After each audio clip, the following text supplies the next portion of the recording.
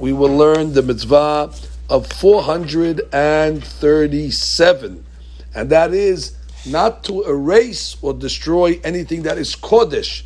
And the pasuk says, "Lo ta'asun ken laHashem Elohechem." This is in Perek Yud Bet, pasuk Dalet, Parashat Re'eh.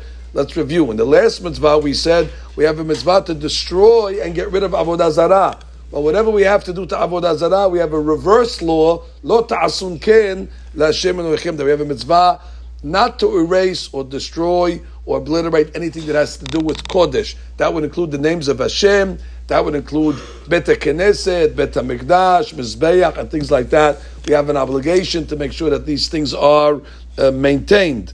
The shortish of the mitzvah, obviously, is we want to give people fear and reverence of the holy name of Hashem and places that are Kodesh. Now, regarding some of these mitzvot, there are 7 names that Hashem has that it is forbidden from the Torah to Chas v'Shalom erase even one letter of those names. And that would be the Shem Havaya, which is Yud Ke Vav Ke. That would be the Shem Adanut, which is Aleph Daled Nun and Yud. That would be the Shem Kel, Aleph and then Lamed. That would be the Shem Eloah, the Shem Elokim, the Shem Shin Daled and Yud, which they say Shakai, and the Shem of Sebakot. Those 7 names are the holy names that cannot be erased. It should be pointed out that if you have a letter that's written before the name of Hashem, that's called an ot, shenitfal, kodem shem Hashem. For example, let's say you have the name Yud Ke Vav Ke and you have a lamed before it, like it says La Hashem.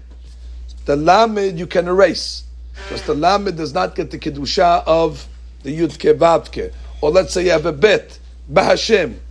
The bet you can erase; it does not affect this isud. However, if you have letters that are written after Hashem's name, since the name of Hashem is written after, the name infuses Kedusha into the suffix, into the final letters, and therefore they become Kadosh like the letter. For example, if let's say you have Elohechem, so the name is Elohechem, the Mem is already attached at the end. That Mem becomes Kadosh, and one would not be allowed to erase it. Or for example, the Chaf Sofit of Elohecha. The Chaf is already an extra letter, but since it's written at the end of the word, it's Netfal Le'acharab, one is not allowed to erase it. However, if let's say a person started to write Hashem's name, he wrote Shin and Dalet.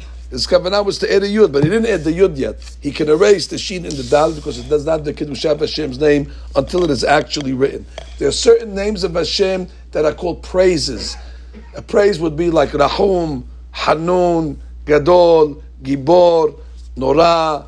These words, although they represent a Kadosh Baruch Hu, they are not subject to this Isur, and therefore if one erased for a tzorech, for a purpose, one would not be in transgression. Now all this is talking about where a Jew wrote these names b'kedusha.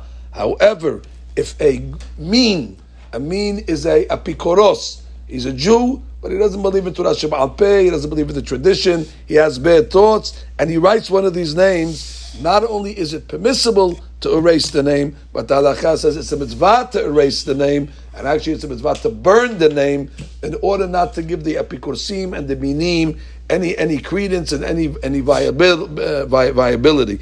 It's even to the extent that if a goy writes the name of Hashem, we put it in genizah. But if a mean Yisrael writes the Shem, then already the halakha says it must be destroyed. Obviously, this law applies in all places at all times. It applies to male and female alike. If somebody transgressed and erased even one name of the Shemot, and we mentioned the 7 names, he's Hayav Malkut.